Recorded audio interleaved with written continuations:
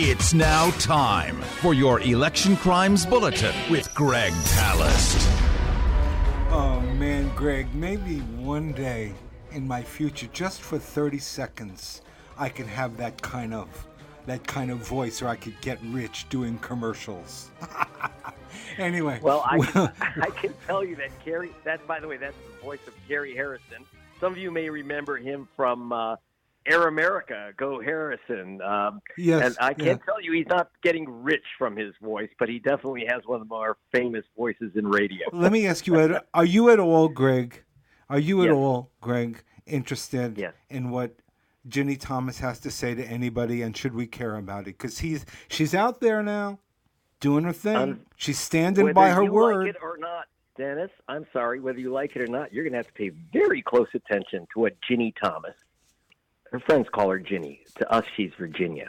Virginia Thomas, she says kind of accidentally, and it doesn't mean anything, she happens to be married to the wife of Supreme Court Justice Clarence Thomas. Today, she had her behind hauled before the January 6th committee. Now, what the heck is the Supreme Court Justice's wife doing testifying? It's closed doors, so unfortunately we don't have her words before the committee. But she was before the committee, but we know what they were asking her about for sure. Despite the fact that her husband's sitting on the Supreme Court, she decided that she's going to participate in overturning the November 2020 election. And she sent, I want to get the number right, I think it's 39 text messages at minimum to Mark Meadows, Trump's chief of staff, in the 2 weeks after the election. Now, she may have sent more, but Mark Meadows, who had turned over those texts, among others, to the January 6th committee, stopped cooperating. So there might be other texts. But we know that she was writing the chief of staff, telling him to stand firm, hold tight, and make sure that we help the great president stand firm. This is from one of the notes to the president's chief of staff. Mark, you are the leader with him who is standing for America's constitutional government at the precipice. The majority knows Biden and the left. You know, Biden's on the left. Biden and the left is attempting. That's bad grammar. Biden and the left are attempting. But she wrote, Biden and the left is attempting to the greatest heist of our history. Listen to Rush. She wants them to listen to Rush Limbaugh, but also to a woman named Cleta Mitchell, who we have discussed when I talk about those challenges to voters. That was created by a group called True the Vote, whose lawyer and the lawyer for the Bradley Foundation, the new Koch brothers, the right-wing billionaires, the Bradleys. Their director is Cleta Mitchell. She was on the phone call with Donald Trump to the Secretary of State of Georgia, telling him to, quote, find 11,000 votes to overturn the election. This is who Clarence Thomas's wife is saying that Meadows should listen to.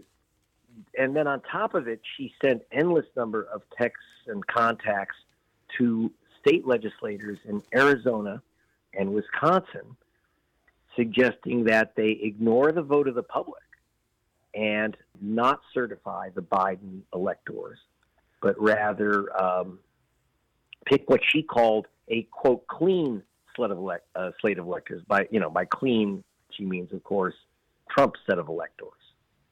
Right. So the question is, what's wrong with that? What's wrong with her saying, I disagree with the election, save us, and telling legislators to ignore the will of the voters? Well, one, it's creepy. We don't ignore voters in America.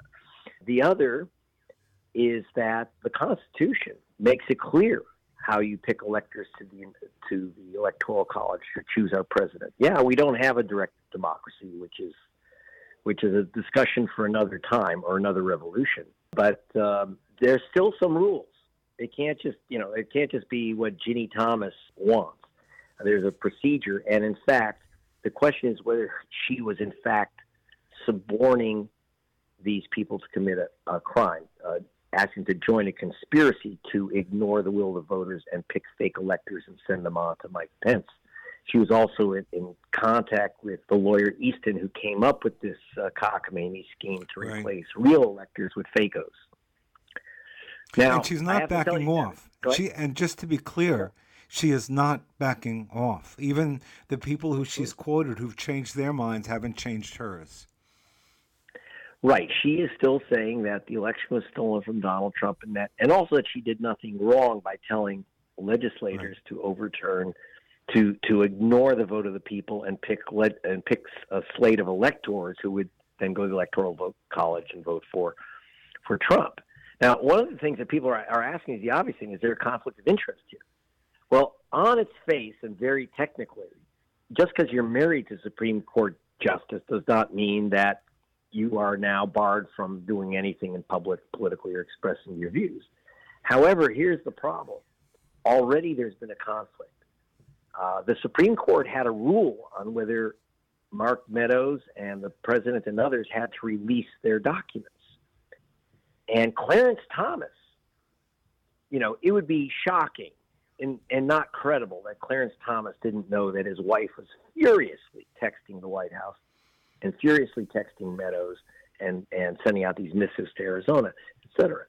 Well, if you know that you are ruling on whether records should be open, which would show your wife's involvement or complicity in this scheme, what else is a conflict of interest? Or as the Center for Ethics and Responsibility said, Clarence Thomas has to rule on whether Trump and his friends, including Thomas's wife, were illegally involved in overturning an election. So he literally voted. He was the only one of the 9 Supreme Court justices to vote not to open up the White House records. And he had to know that his wife's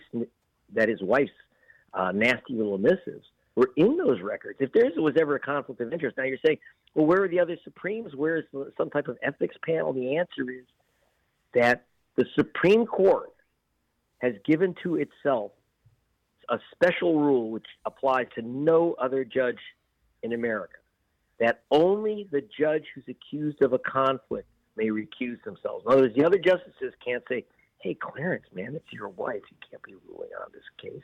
It's totally up to Clarence Thomas. Doesn't matter what the others think. And there's been apparently some testy internal conversations at the court about this. But this is guy's ruling about whether his wife should be investigated. It's an amazing story. We're obviously going to continue to follow it.